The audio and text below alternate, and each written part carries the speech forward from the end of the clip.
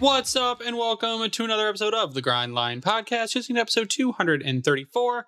I am here tonight with Ryan, and sometimes Tyler stumbles his way in, and tonight is one of those nights. How are you guys doing? I'm doing great. How are you guys? Tyler comes off mute, and then he just raises his eyebrows. There. Like, hey. In complete silence. I'm doing great. I know the Wings made a lot of moves, which I'm sure we're not going to talk about because I missed my opportunity there. Where have you been? Busy. Oh, okay. No, actually. The man with no kids is busy. I'm actually moving again, so that should be interesting. Yeah. Was there a lover's quarrel? No, it's not a big deal. But no, yeah, so I'm going to be dealing with that. But other than that, I should be good to go here.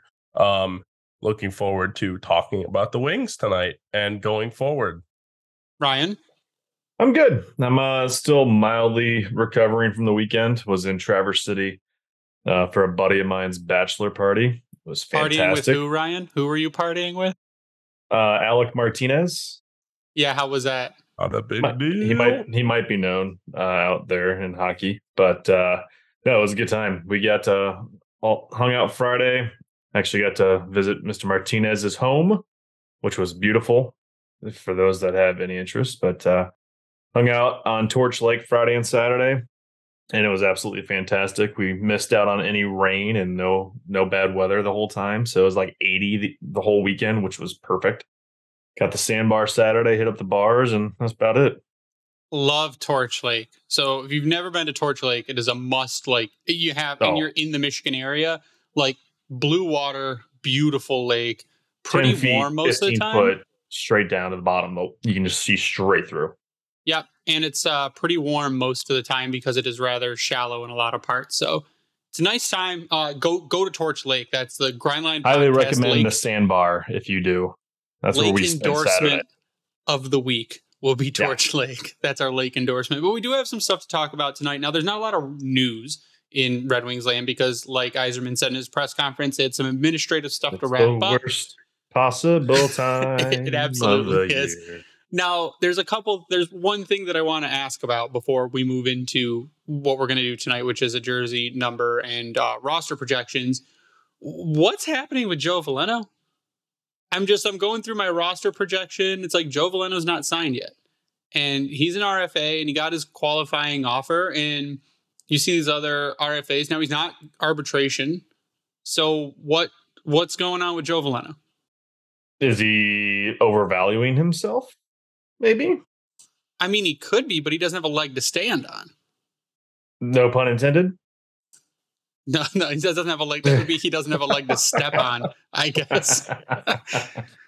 But yeah. I mean, you'd think he'd be signed by now, and you'd think he'd be like, I'll just take a $2 million, $1.75 million contract for a couple years, and then prove that I can improve my game, and then when the cap bump happens, then I can maybe make a little bit more money. But I mean, if he's trying to argue, which again he can't really argue, like what's taking so long? Unless he just not going to accept the qualifying offer and he just won't play. I mean, do you think? I mean, he's obviously not going the Zadina route and be like, trade me right fucking now. But do you think that he's trying, like you just mentioned, that the cap's going up? Do you think he's trying to get a little bit more money from the squeeze a little bit here? Or, I mean, I would get why if he's not going to get term most likely. I mean, because usually when they're tendered, it's a 1-year deal, right? So if he can try to negotiate more, great. But you're not one of those top 6 guys that's deserving of more than 2-3 years at this point. And I mean, it's not to say that Joe Veleno is a bad player. He's not. He has not progressed, I think, as fast as we thought he might, to the level that we thought he might. And if you're saying, hey, Joe, take $1.5 million for 2 years, and he's 23, so 2 years takes him to 25. Like, you would think he'd just say, okay, and then he'd just do it. Like, I don't know what his qualifying offer is, but you would think he'd just take it for a couple years and then say he can improve himself and improve his game, because he was taking steps towards the end to show that he was developing. But I mean, I don't know why he, and that was the thing that I'm going through, like making my roster, and he's not on the roster builder on Cap Friendly because Jay Fresh hasn't released his war stuff yet. Yeah, that messed with me. Yeah, I know. But I'm going on and I'm like, where's Joe Veleno? And I had to go in and sign him as an RFA in order to put him on my roster. So that was just one thing. And I'm like, yeah, where's Joe Veleno? And it's just kind of weird to me that he hasn't gotten anything done yet. I assume it will get done. But again, it makes a roster even tighter. I mean, here's the thing. Like, is he worthy of a bigger contract than, say, a Christian Fischer right now? Who's making only $1.125 million? No, I don't think so. I mean, Fisher's older. He's 26? He's proven himself as kind of like we said, that Pia Suter PK guy. Joe Veleno is just starting to get his legs under him really in the league. And like I said, he's improved toward the end of last season, but he started off slow, had some shortcomings during the season. I could see him. I mean, maybe that might be what Yzerman's saying is like, hey, but again, he can't argue because he's not ARB eligible. So you take your QO or you work on a short-term deal. And if you don't, you just don't play. You sit out. Yeah, but couldn't he go overseas? That could be an option too, couldn't it? I guess. I mean, yeah, I think if you were a contract holdout, because did Puljujarvi do that? Puljujarvi went overseas. He did for 1 year. Was that because he didn't want to sign his deal? Yeah, or they didn't want to sign. Okay, so it's like, it could be the same thing, I guess. But to me, it doesn't make sense. So Joe Veleno not on the Red Wings roster as of right now. Yeah, the thing that I don't understand too is, I mean, he had 20 points last year in 81 games. So he was durable, but not very productive. I would like to see what his defensive stats are. That's one thing that would intrigue me. Is he a guy that could be your fourth line center? Sure. I don't see why not. But you've signed guys that have kind of filled that role at this point, right? I mean, you have guys like Fischer and stuff like that. Fischer's not playing center though. He can play center though, can he not? When I was on Cap Friendly, center is not one of his listed positions, just right wing, left wing. Well, okay, so then I guess Veleno is the de facto fourth line center if he wants to be that. Like I said, could he go overseas? Could he say you don't want Fischer playing center? He was 9 of 40 last season. So then that's not an option then. But again, like I said, is going overseas an option, or is it a situation where Joe Veleno gets kind of not the same treatment as Zadina got, but a situation where he's like, trade me now. I want to be traded. I want a bigger opportunity. Why would you though? Because you're if anything, you're the 13th forward. Like him and Fischer, I could guarantee would be guys that rotate. Because you look at that potential fourth line, you need Veleno there unless unless you've got Rasmussen going on the fourth line, which you shouldn't. No. At this point. Robbie Fabry's you're probably have Raz in the wing. You're not dropping Compher or Kopp down to fourth line center. So you don't want Fischer there, and you're not putting Burgers there. You want him playing on the wing. Veleno, it's really on him. We can't say which one way or the other, but it is, to me, it's just weird he hasn't signed it. And because he doesn't have a contract, he's penciled in as my extra forward right now because he doesn't have a contract. But if you were asking about his defensive numbers, Tyler, he's got an EV defensive 93%. So the only downside is his EV offense is 1%, which is really, really bad. So he doesn't bring much to the table offensively. That's what he needs to do. And he needs to bring some more offensively. I mean, what is acceptable stats for Veleno? 40 points? As a bottom six guy? Well, 40 points for Joe Veleno? Man. No. 30? I mean, 10 more than what he already had last year. I mean, I think that's a win. Yeah, that would be an improvement, but I want him to bump the goals up, is what I want. If you're getting 30 to 40 points from a fourth line center, that the depth has finally hit. Yeah, like that's super depth right there. He was a late first round pick. So, I mean, there still is some upside there. Is it what we thought it was? No, but it's like a Rasmussen situation. Yeah, he's a first round pick. Now, obviously not a high first round pick, but So the Joe Veleno saga will continue. We will keep it updated as it unfolds. But we do have... Is it really a saga? Is that even a way to It's a saga, Ryan. We're in the no news season. This isn't Days of Our Lives, Greg. No, it said it's... I didn't say it was an opera. I said it was a saga. Like Star Wars is a saga. Joe Veleno has a saga now. Because there's no... Like we said off the top, there's no other Joe news, Veleno Ryan. as polarizing as Star Wars at this point? No, maybe not. Definitely not as polarizing as episodes 1 through 3. Maybe as polarizing as the new Star Wars stuff. Maybe. It's probably fair because now everyone has an appreciation of 1 through 3 now. See, there you go. So we do have a jersey number. The best 3. Shut up. They are not. You shut your goddamn mouth. So on Twitter, NHL Jersey Numbers has posted that defenseman Justin Holl will wear jersey number 3 for the Detroit Red Wings, which threw some people into a tizzy. There were some very, very mad people. Didn't we give away one of those? We did. Simon Edvinsson will no longer wear number 3, if the report is correct. That's a good trivia thing now. Great. Yeah. What was Simon Edvinsson's original number for 9 games in the Detroit Red Wings? But Simon Edvinsson has been wearing jersey number 77 in Grand Rapids. So I'm guessing he will bring 77 over to Detroit, which isn't a problem because that number is not in use currently. And that number is very similar to the comp that he had when he was picked as a prospect, Victor Hedman. People saying, Simon Edvinsson, potential Victor Hedman kind of player, now wearing the number 77 potentially. Simon Hedman. Nice. But what do you think? Number 3, Justin Holl. He carries it over from Toronto. Are you as mad as people on Twitter about it? No. That was an easy answer. It's so easy. If Edvinsson had been here and wore it for the entire season, cementing himself as that person to have number 3, sure, I might actually, get a little pissed off. You might care. I might have a little bit of oh, that's fucked up, but whatever. But no, I don't. I would be more pissed off if I spent the money on his jersey. Which we did to give to someone. Yeah, we did do that, but that's beside the point. That was in good faith. But I don't know. I mean, you think about it. I just made the comparison to Holmstrom. He was number 15 when he started out and then switched to 96. Now, it's not his number getting taken, unless you want to complain about Wallman wearing 96, which thanks someone actually pointed that out that I forgot Wallman's 90 number when we were talking about the numbers. But no, it's whatever. It was cool to see 3 out there again because I think when was the last time we had it? Bob Rouse. For what? Nick Jensen. Oh, Nick Jensen. That's right. I always forget about that. Number 3. Oh, number 3. Yeah. No. He wore number 3 too, didn't he? Well, there's very forgettable people in that. Brendan Smith wore number 3.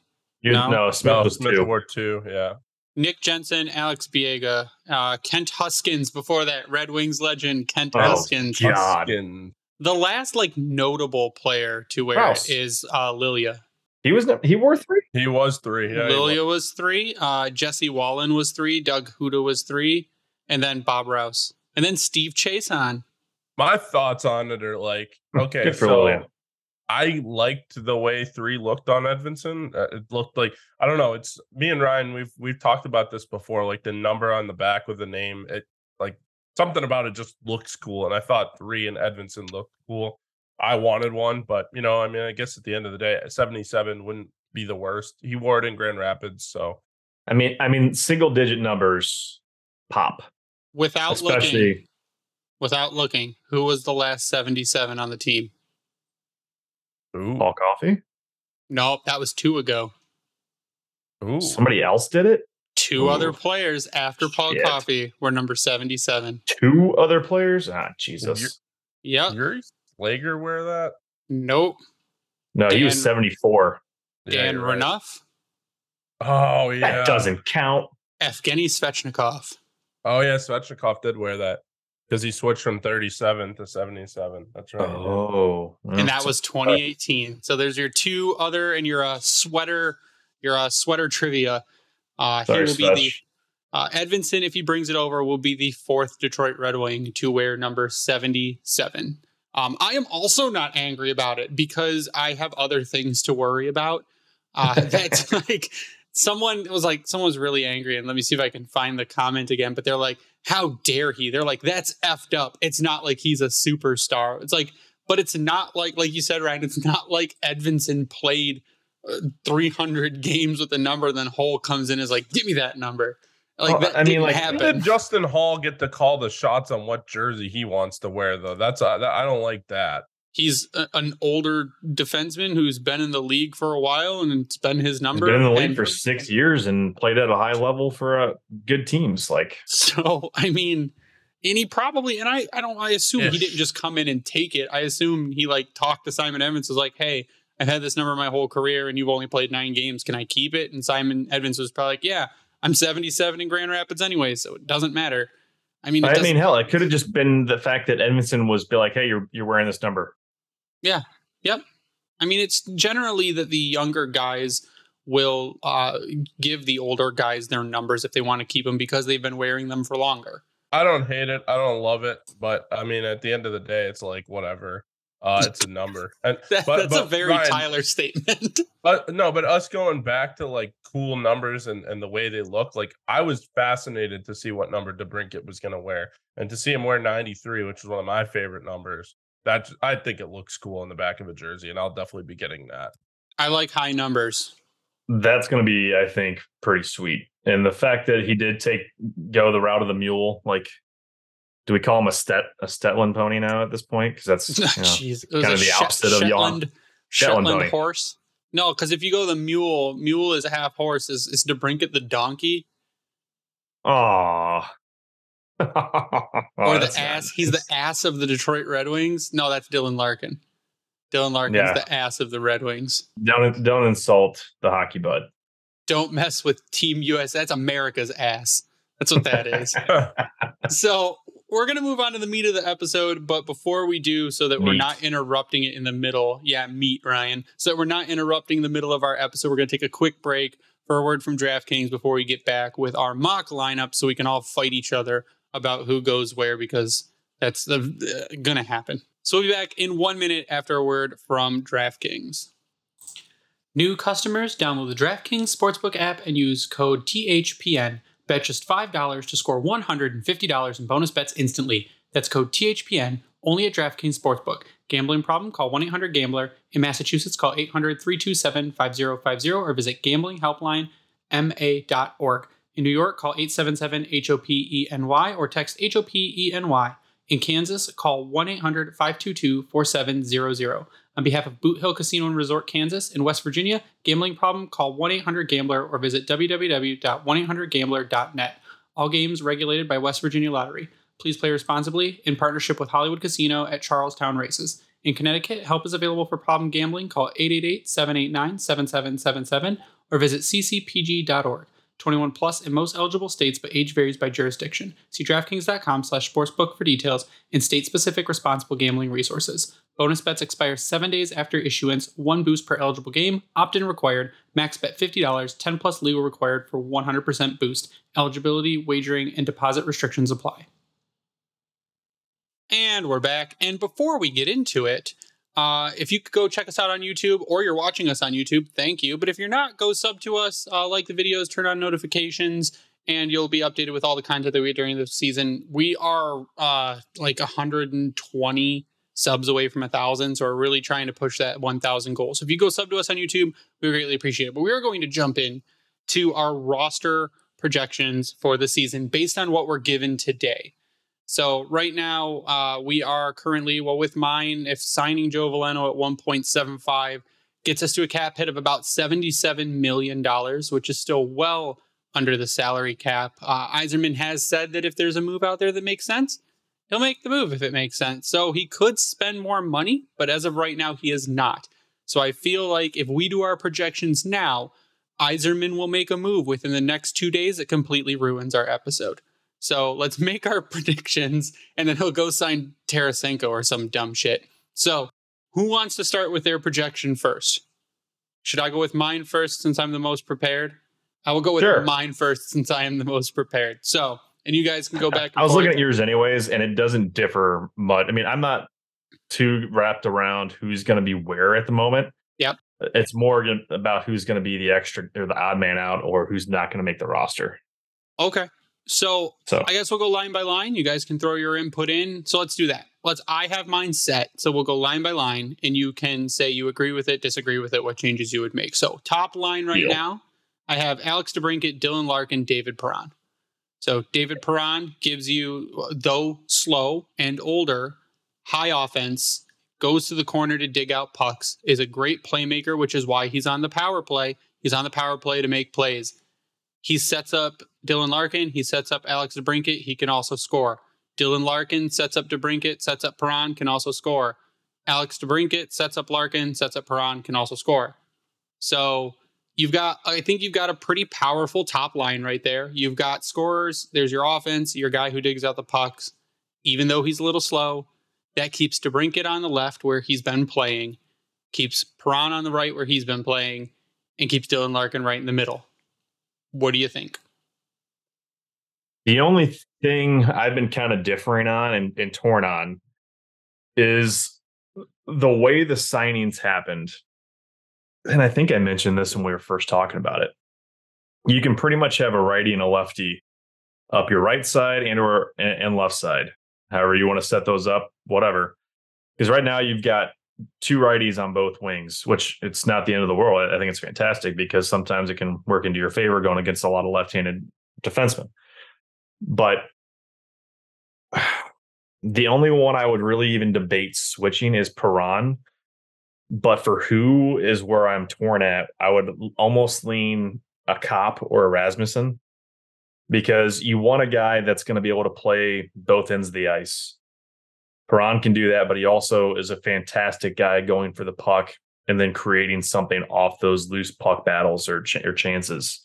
And I think Kopp and Raz can do a lot of that same thing, and all of those guys are good at driving to the net. Nice thing with Kopp, if you were to throw him up there and get him off center, is now you give him a little bit more opportunity to go in that playmaking wing style. We already know that he was doing that on the center, and he's very sound defensively, but it's tough. Like I don't know. I wouldn't be against the Perron, Larkin, DeBrincat. I would personally go Larkin, DeBrincat, and one of Rasmussen or Kopp. Bergeron and Raymond, I know a lot of people will say, why don't you just slide them up because they're the younger guys? But they don't hunt pucks like guys like Rasmussen and Rasmussen and Kopp. I mean, those guys are bigger guys, especially with DeBrincat, who is 5'10". No, is he smaller than that? No, he's like 5'7". 5'7", 5'8". Okay, so yeah, a smaller guy. I mean, obviously he's got some dog in him too. He's able to get the puck. Got that dog in him. He's got. He's not afraid to go into a corner and battle. That much has already been shown. I mean, even with Perron though, he's still only 6. I'm going to say only, but he's 6'2", 200. I mean, if Raymond has beefed up this offseason, because right now Cap Friendly shows him at 5'11", 170, I don't have a problem moving him in place of David Perron. I agree at all. Because he's getting stronger. Now you've got that opportunity to let him really go battle. And we saw what he can do in one-on-one situations last year and the growth that already took place there. Greg, what are you going to say? So initially I had Kopp on the top left wing with Larkin and DeBrincat. That's what I initially had. And I put that out there and a bunch of people yelled at me. And I had to yell back at them because Kopp is the defensive version of JT Compher. JT Compher is the offensive version of Andrew Kopp. They're like the same player with different strengths. So I said eventually, Andrew Kopp is probably going to be a wing on this team based on center depth and signings in the offseason. It could be right now. So I would have no problem sliding Andrew Kopp right up to line one. He's defensively responsible. Like you said, he will go pull pucks out of the corner and feed the guys. I just think that David Perron has a little bit more offensive touch and actually a little bit more puck retrieval and protection than Andrew Kopp has. So he was good at doing the box out move. Yep. Yeah. Perron was. I said a lot of times there were a lot of moments where you watch David Perron, you were like, is that Henrik Zetterberg with his puck protection? and it was damn near spot on, like identical to some stuff that Zetterberg used to do. But that comes with playing that position for so long that he's able to get to that level. So go ahead, Tyler. I just got one small thing to add. You talk about, Perron and Copp are kind of the same in terms of getting the puck and, battling in the corner. Where I think it's a little bit different is I think David Perron has the scoring touch where Copp is more of a playmaker. And, having Larkin, who's already a playmaker, who can also score. But, I mean, on his best days, he's a playmaker. And, having two playmakers on a line with Alex DeBrincat could be the recipe for success. Those threats open Dylan Larkin up to elite level playmaker Dylan Larkin. Yep. See, and Tyler, your point there is where having Copp with Larkin and DeBrincat could almost be more beneficial, because we were talking about it in the Discord, I think it was, and Perron led the team. Now, granted, this is on the power play, in power play shots last season. He led the team. I think he beat Larkin by 1. So do you want that guy taking those shots away from Larkin or DeBrincat on 5-on-5? Nope. I mean, it's not saying it's a bad thing, because we know that Larkin and DeBrincat, they can set guys up just as easily as Perron could the other way around, or whomever on that other wing. But it did seem like last year, maybe because of how the team was performing, that he took it upon himself to shoot more. Now, he was in Ovi's office, if you want to call it that, for most of the season on the power play. So it made sense why so many shots were coming from him. But at 5-on-5, I don't know. I think I'm just kind of grasping at straws to debate why it would be possibly negative, but I don't really. It's hard to say that it would be. Flexibility, guys. Flexibility is the name of the game. The other thing that I kind of think about too, if you're not really thinking about hunting pucks and you're just thinking about playmaking, who's a better playmaker other than Dylan Larkin on this team than Lucas Raymond? Sure. Which is why I have Lucas Raymond on line 2 with Michael Rasmussen and Andrew Copp. Right there, you've got your guy to dig out pucks in Michael Rasmussen, but also Andrew Copp. You've got your big body in front of the net in Rasmussen. You've got your shot and playmaker in Lucas Raymond. And I think that's another line if we're expecting Rasmussen to take another step as well this coming season in his offense. And not saying Ras is going to be a 30-goal scorer, but if you could get Ras at 20 goals on that line 2, 20 goals, 30 assists, if you could get Ras to a 50-point guy on the second line, and then you've got Copp, who you expect to be back to form. I'm not going to say take another step, but to be back to form. Because if you were to look at Jay Fresh's war cards of Andrew Copp now and just take out last season and look at Andrew Copp, they're two completely different players. And I can put that on a couple of things, being the recovery from the surgery and also having a new team and new system and new coaches and all that. It's a little bit to get used to. But if Andrew Copp gets back to form, and if we but think that Lucas Raymond could get to a 30-goal, 70-point season, again, you're top 6, and that's saying Rasmussen probably should be a third-line player, but will flex up because of his skill set. I think you're looking dangerous on the second line. I mean, I think you can just flex him up, too, because of the way he started to play against top-tier talent. Yeah.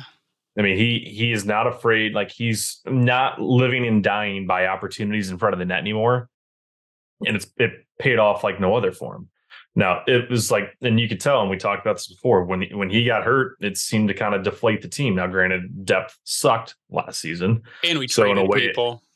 Yeah, they got decimated at that point. But if he has a bounce back like we're hoping for, he should be in your middle 6, if not top 6. And that's going to be huge, because with the line that you've mentioned there, you've got him and Copp, who are very sound defensively, guys that are on your PK as it is.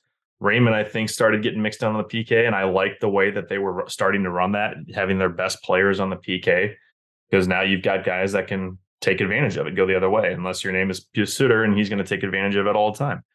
But now we got Christian Fischer and or Joe Veleno to hopefully take that over if he gets signed.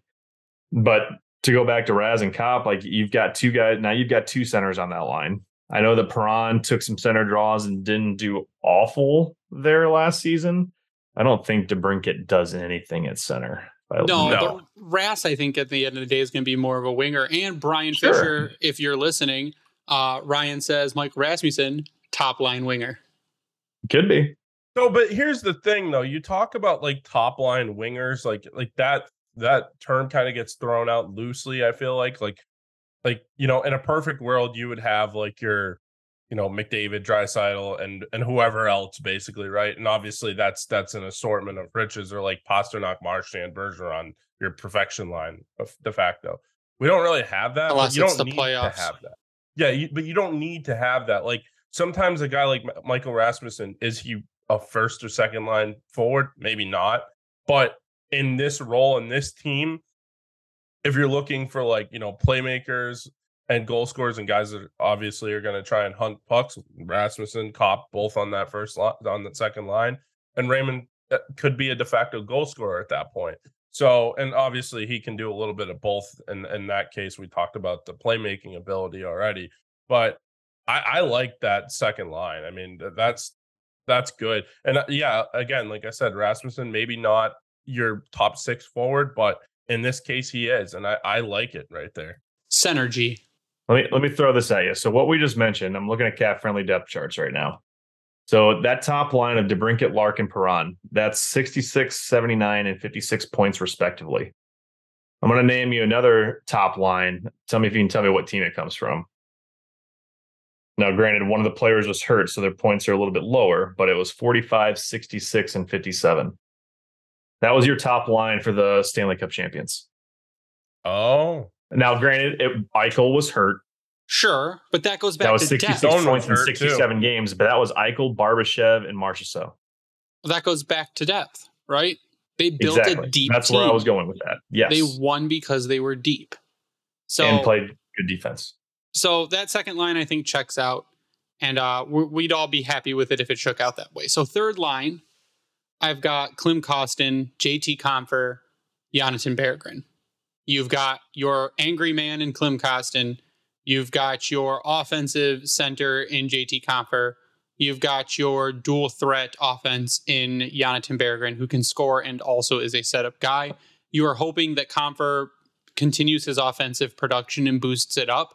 So you've got Berggren as a setup guy for Compher. You've got Klim Kostin to clear and get pucks out of the corner and beat people up.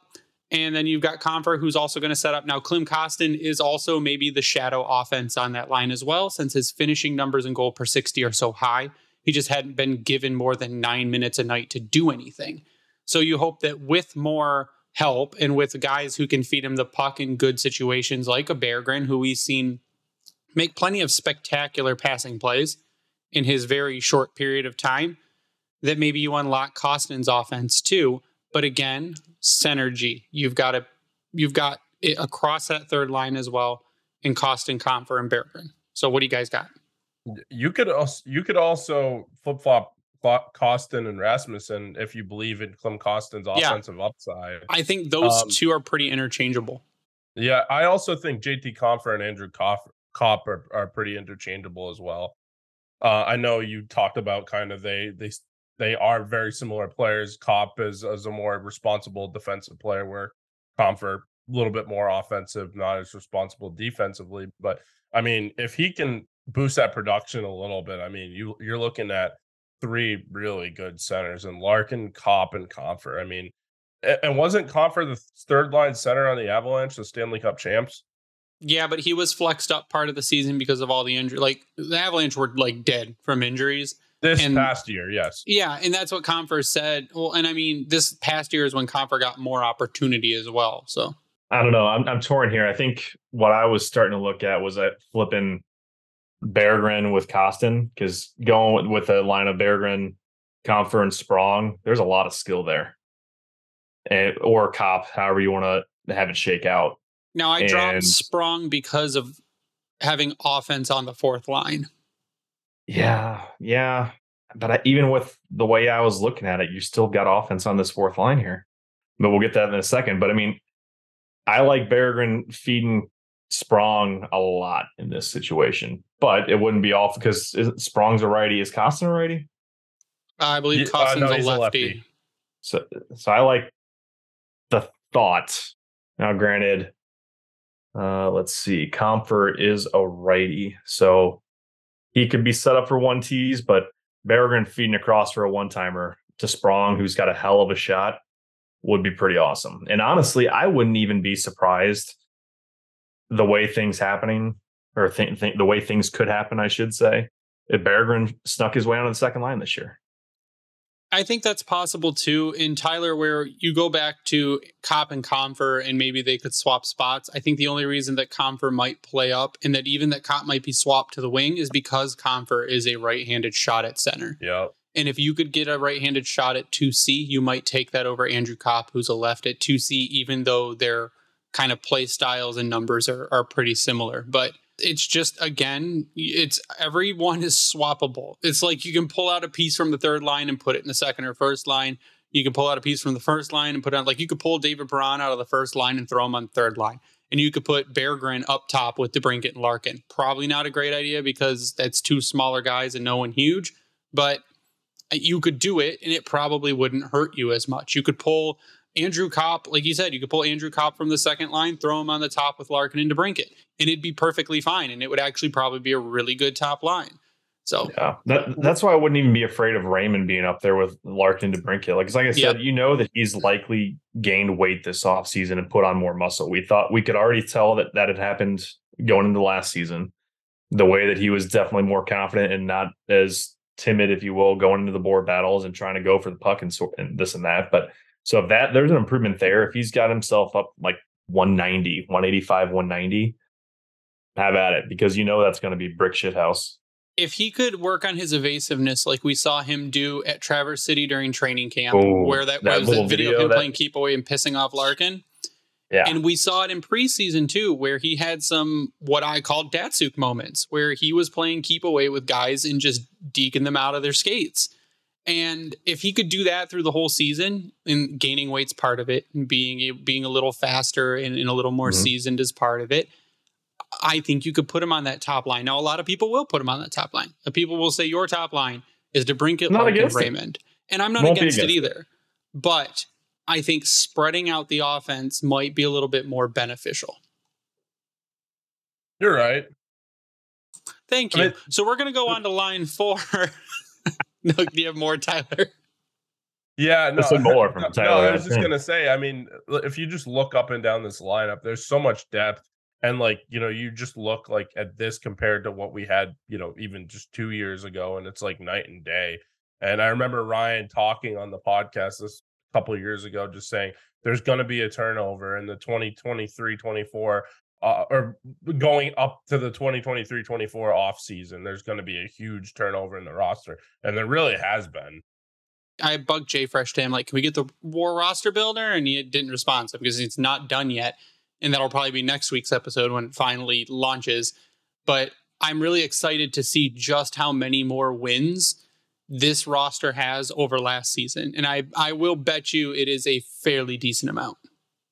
And to your point, Tyler, again, of the depth piece, how many forwards has Vegas lost? I guess is the thing I should have looked at. Because I know that Riley Smith's not on here, but I don't believe that he was typically top line for them anyways. Lost or thrown overboard? He was technically thrown overboard, but he won the cup. But I mean, you look at Jack Eichel, 66 points in 67 games. Their next top scorer was Chandler Stevenson on here with 65 over 81. Outside of that, like this is like looking like, what year was it where Detroit had no one barely over like 60 points, but were a top team, 70 points? Like Datsuk Zetterberg era. I can't remember what year it was exactly, but 09, not 09, 10, like 10, 11 or something like that after the 2 cup runs.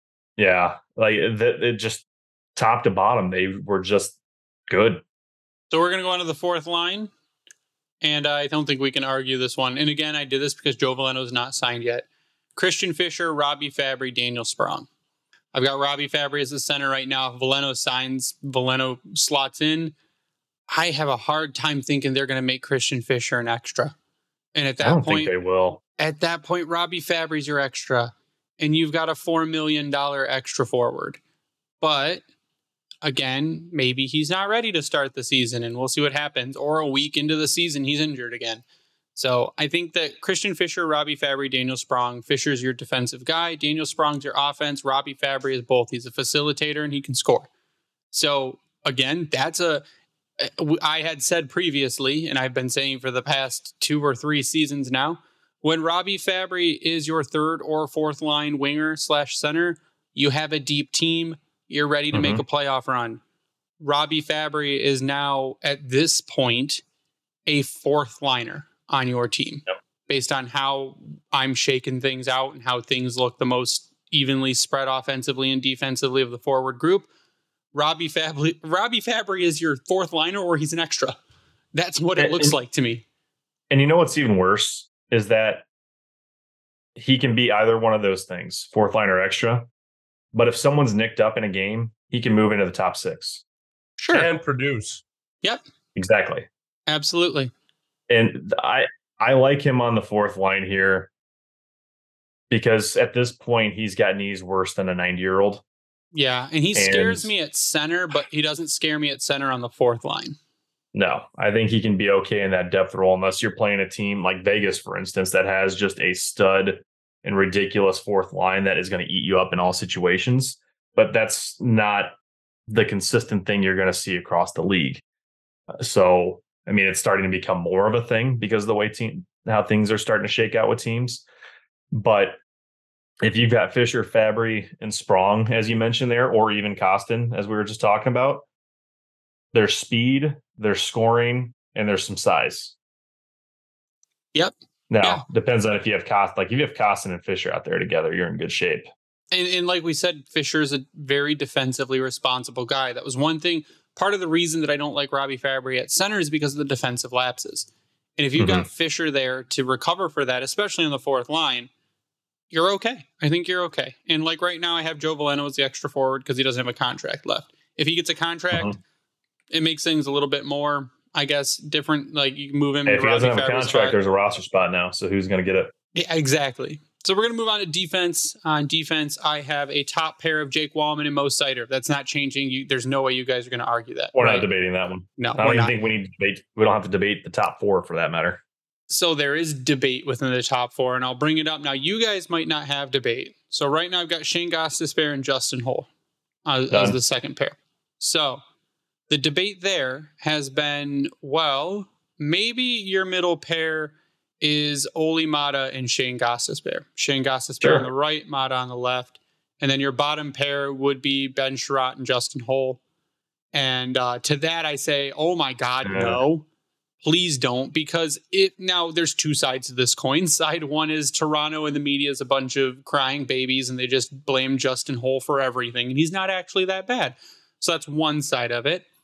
And that's the side I hope to believe, is that Justin Holl will fill the role that he's supposed to fill with less pressure and limited play in situations and not have to be crucified by the Toronto fan base.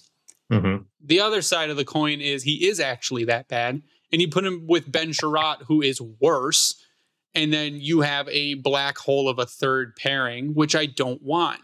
So to me, a second pair of Shane Gostisbehere, who is offense, and Justin Holl, who is defense, on the same line it's a good pairing to me. And then your third pair is Olli Maatta and Ben Chiarot, with an extra being Gustav Lindstrom. I can't argue with that. Plus, it's a pretty improved defense from what we had last season.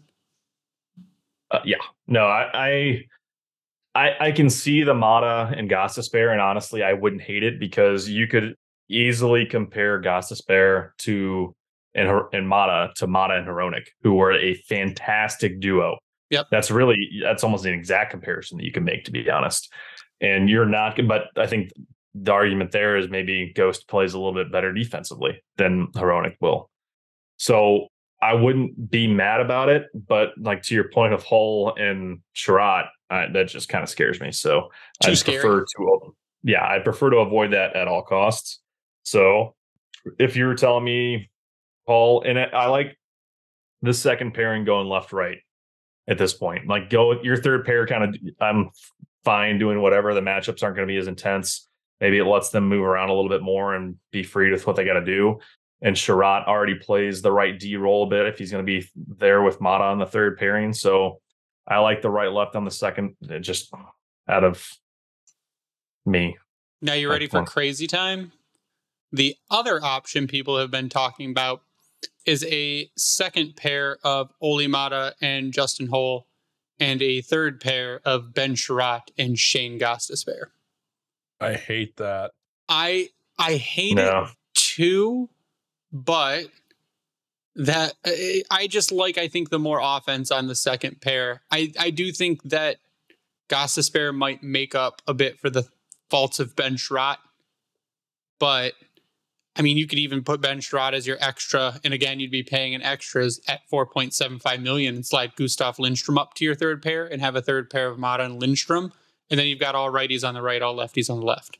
So, I just don't understand the re-signing of Lindstrom when you're trying to get Edvinsson into the lineup. I guarantee it's, for one, he's cheap, and two, he's a righty. He said he knows his role. He knows where he's going to be. He's on a two. He could be in Grand Rapids one day, be in Detroit the next day, be sitting in the press box.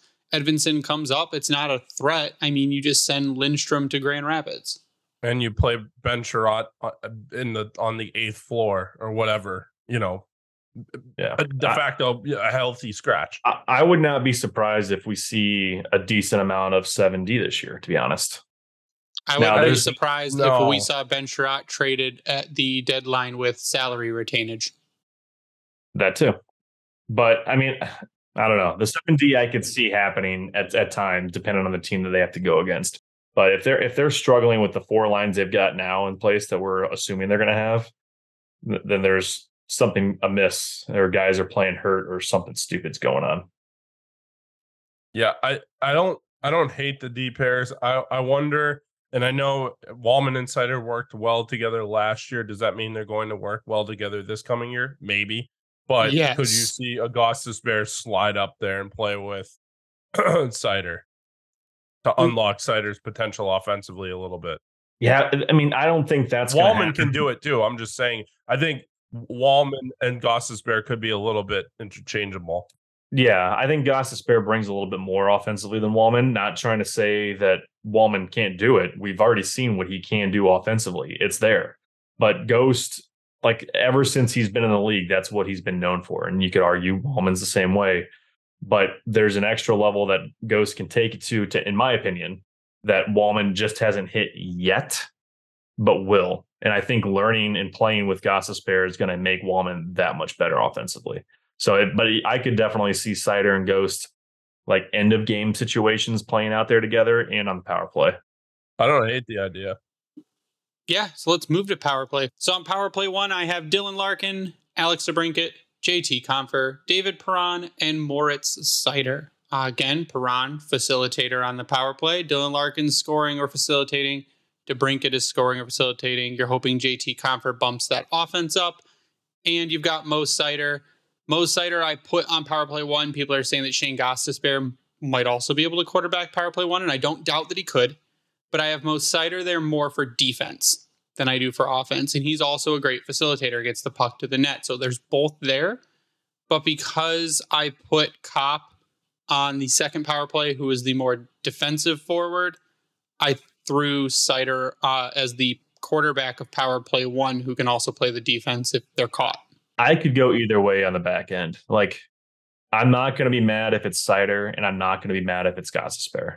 I think we started to finally see it in flashes last year that Seider was finally taking the shot, if you will, meaning firing the puck on net, trying to get it through bodies, and just creating havoc if it does get knocked down and trying to go for a loose puck goal. That is something, again, kind of speaking of what I just said with Ghost and Walman, is Gostisbehere has really excelled at getting pucks through on the power play, moving on the power play, and really, I think he'll fit well with the way Detroit tries to cycle the puck. That's where it would probably, much to people's better judgment, take away some minutes from Seider overall. But at the same time, that's not going to be a bad thing if he's not out there every single minute of the day. And you kind of save him in that sense. But that'd be the only thing I think I would change up would be Ghost and Cider. But even then, I'm not even convinced that I would do that, like make the switch. I know what I would do. I would move Cider down to the second power play unit. I would switch Compher and Raymond, just because I think if you have DeBrincat out there and you also have Ghost out there, you have 2 one-timer opportunities, and then Raymond's also the facilitator and able to make his passes with Larkin also out there. So that's what I would do. Oh wow, I did realize you did put 4 righties on that line there, Greg. Okay, but my problem is that I'm trying to put offense also on power play unit 2. So on unit 2, I've got Andrew Kopp, Michael Rasmussen, Lucas Raymond, Jonathan Berggren, Shane Gostisbehere. Mm-hmm. So that is where I'm looking and saying, hey, this is going to be another offensive line that also is defensively responsible with someone like Michael Rasmussen and someone like Andrew Kopp. And then you've got, like you said, Gostisbehere, who's getting the puck to the net. You've got Rasmussen, who can sit net front and tap it in. You've got Berggren, who can make plays from anywhere on the ice or behind the net. You've got Lucas Raymond, who again is making plays or putting the puck in the net. So I took Raymond off of power play 1 to put him on power play 2 just to spread out the high caliber offense. I agree with you, and I do kind of like that philosophy, but if you look at most of the NHL, it seems like they load up on power play 1, and power play 2 is kind of like, the last 30 seconds of the power play, and it's not really that big of a deal. I would like to try to go with a fucking loaded power play 1 this year. See how it goes. If it starts out great, keep it. If it doesn't, break it up. Great. Then your power play 1 is Dylan Larkin, Alex DeBrincat, Lucas Raymond, David Perron, Shane Gostisbehere. Let's go. There's your power play 1. And that's all pucks on net. That's what that power play is called. All pucks on net. There's guys that can move and skate. You can put DeBrincat on the left side, let Perron float. Actually, him and DeBrincat can float and switch sides if they need to. Have at it. Then your second power play becomes Andrew Kopp, JT Compher, Moritz Seider, Michael Rasmussen, Jonathan Berggren. Which again, still not terrible, right? And you might switch someone out. I mean, maybe you could switch out JT Compher for Daniel Sprong. You could switch someone out for Sprong just to see if there's maybe even a little more offense. Or you could switch out Andrew Kopp for Daniel Sprong. Because I would do that, honestly. Put in Klim Kostin for a net front kind of situation. Yep. Well, Michael Rasmussen's net front on power play 2. So, I mean, he could also be net front on power play 1. I kind of like, it's not going to happen, but I like the idea of Sprong over Kopp. Yeah, because Sprong, you would think he has better finishing. Yeah. Because Andrew Kopp sometimes reminds me of Filppula 2.0. Oh, no. When it comes to his not wanting to shoot. Ugh. I think either way you go, again, the power play, special teams looked like a focus. We're shoring up special teams. Special teams wins games. That's what happens. So it looks like our special teams are much deeper on the power play. On the penalty kill, it's just about the same. Penalty kill 1, I've got Andrew Kopp, Michael Rasmussen, Olli Maatta, Moritz Seider. It's my penalty kill 1, and my penalty kill 2 is Christian Fischer, Klim Kostin, Jake Wallman, Justin Holl. Again, I don't think you're getting beat much on either. I mean, you could switch Fischer and Kopp. You could put Fischer up to PK1 because he is your de facto Suter replacement, where he's a penalty kill specialist. And then you bring Kopp and Kostin on penalty kill 2 as the forwards, and then Wallman and Holl. Again, depth, guys. And it should be even better with, Bob Boughner, he improved as the season went on too. So you got a much stronger group there. Yeah, I think they're going to roll solid with 3 penalty kill lines, at least on the forward side of things, because I don't think you're going to see a situation where Larkin is not out there for some of the PK. They emphasized that a lot last year, it felt like, and he did, I thought, very well at times. And we saw Raymond out there as well. I think you're going to see some of the top players, maybe not to DeBrincat, but Larkin and or Raymond getting a significant amount of PK time to try to offset what it is the attacking team is trying to do. I mean, their penalty kill is as good, well, potentially as good as we've seen it in a long time. I mean, those are all responsible defensive players. I mean, guys that hopefully don't give up the puck. I mean, Hall is the one guy that kind of scares me a little bit in terms of turnovers, but I mean, we'll see what happens when he's not playing in that pressure cooker that is Toronto. So I don't know. I mean, I like it. That's pretty much all I have to add to that. So that's the lineup. I think we're all pretty much on the same page with everything, right? Penalty kill and power play, which there's, again, room to switch people around and create synergy and even more there. But Ryan has found something else, and it's Filip Zadina. We're going to talk about Filip Zadina again because it's apparently the story that never ends. So go ahead, Ryan. So Jenna Trotman posted this, and thanks to Dr. Detroit Spartan for pointing out that the comment was made. It just so happened to pop up on my Twitter here. But Jenna Trotman from WXYZ did a short minute-long segment, and part of the quote that came from that was, "I would rather go somewhere else to get the opportunity and prove myself that I'm still the good player as I used to be." I'm sorry, but what opportunity was not there for Filip Zadina in Detroit? Okay, you guys freak out before I'll give you my take on it. Go ahead. I think he's delusional. That's what I think. I mean, it's a nothing story, to be honest. And from what I heard real quick in the comments is that other guys were getting chances, but I'm like, okay, well, they performed better than you. I'm not saying that we talked highly of Zadina, as well as probably equally shit on him the same amount of times, but it's because it was the roller coaster of emotion that he gave us when he was on the ice. We knew that the potential was there. I went back and found my tweet from the night he was drafted and losing my shit that we got the steal of the draft. And here we are 5 years later, nothing came from it. Like, not on us as fans to be. I mean, we're going to be pissed off that you were a shit sixth overall pick. We could have had Quinn Hughes back there on the back end, but no, you had to fall, and now we see why. Then to say that, like, the fact that he is pissed off because players that were brought in were better than him. Okay, fucking try. You're man's league, fucking man up. Guys like Lucas Raymond passed him the day he was drafted. Yeah. The day he was drafted and came into camp, Lucas Raymond passed him. So, I mean, obviously, as a hockey player, you lose an opportunity in Detroit, and then you basically forego the money that you had, and basically become a UFA. And, you know, good for him. He's getting an opportunity. I obviously, I hope he gets an opportunity and does well. But, like, to say that you didn't get opportunity in Detroit is bullshit. I'm sorry. It just is. Yeah, maybe Jeff Blashill didn't give him all the opportunity in the world, but certainly this past year he was given the opportunity. Yeah, he got hurt. But you know what? At the end of the day, he didn't pan out. And you know what? We can look back at Ken Holland, and he overthought this. Quinn Hughes was right there. He was right in your backyard at Michigan. You saw him play in the NCAA tournament. You saw how good of a player he was, and you passed on him. And now he's, a very good defenseman in the NHL. And you could have had Quinn Hughes there. And he's still, in my opinion, obviously, Edvinsson, if he pans out, that will be, your de facto Quinn Hughes, obviously not the same kind of player, but still a very good left shot defenseman.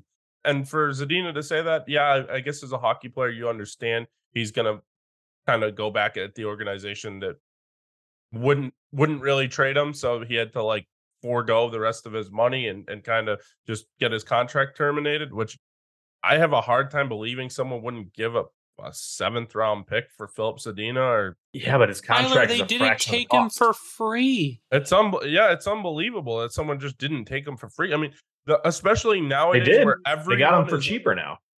Right. But just think about a team like the Toronto Maple Leafs or even a team like the Boston Bruins that are going to lose Patrice Bergeron and David Krejci. And obviously they're not the same player with the same position, but need of goal scoring and the premium of where you're at in terms of cap space.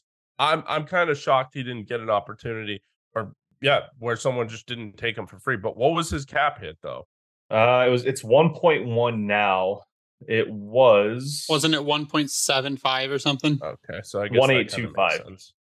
So San Jose just figured, well, he'll probably just get non-tenured and become a UFA or get his contract terminated, and we'll get him for cheaper. I mean, San Jose essentially saved a ELC contract spot with that. Yep. So you ready to close it out on this? One, I don't think he was mad at all. I would have to watch the video to see how he says it. but I don't think it's malicious. No, and why it's being said, and I had talked about this previously, look at the roster. And he's not talking about given chances last season or the season before. He's talking about being given chances this season. And with the way the roster is right now, Filip Zadina is an extra over Joe Veleno, who's already an extra. There is zero chance for him to even dream about cracking this roster. You know why he went to San Jose? Because their team is a dumpster. There is no way. He doesn't have to actually fucking try. Filip Zadina and his agent, and even if he asked for a fresh start before the draft because he knew what was going to happen, because you look at the roster and you look at the cap space and you look at Steve Yzerman and his glowing visage and you say, hey, there is no way in hell that I am going to have a chance to break the roster that Steve Yzerman is building. And looking at it now, who are you playing Zadina above to even give him a shot at making the roster? When you've got guys like Carter Mazer, when you've got guys like Marco Kasper, when you've got guys like that are going to work to try and earn a spot and get in here, who's he going to break in above? So of course he's going to say something like that. It doesn't make sense for him not to. And those two names that you just mentioned are names that I'm watching the longer this Veleno saga goes on. I'm using saga now. Thank you. So you look at it, and Zadina is doing the same thing I'm doing. You're looking at it, you're going, well, I can't beat out Berggren. I'm not going to beat out Daniel Sprong, who was just signed. If Robbie Fabry's knees explode, maybe I beat him, but then Joe Veleno's in there. Joe Veleno scored more goals than me, assisted more than me, and was better defensively than me. And I just can play two positions. I just went on a Sharks podcast to talk about Filip Zadina and what they were getting in Filip Zadina. And if he can turn it around, great. He'll be fantastic for them. And he can play responsibly when he wants to. And there are good things to say about him. But I don't think the comment that he made was in any way malicious toward the organization. I don't think it was a comment made in anger. I don't think he was pissed off. I think he looked at it and said, well, shit, I can't make this roster. I don't want to play in the AHL. No one wants me in a trade. No one's going to take me on waivers. I need to get a clean break.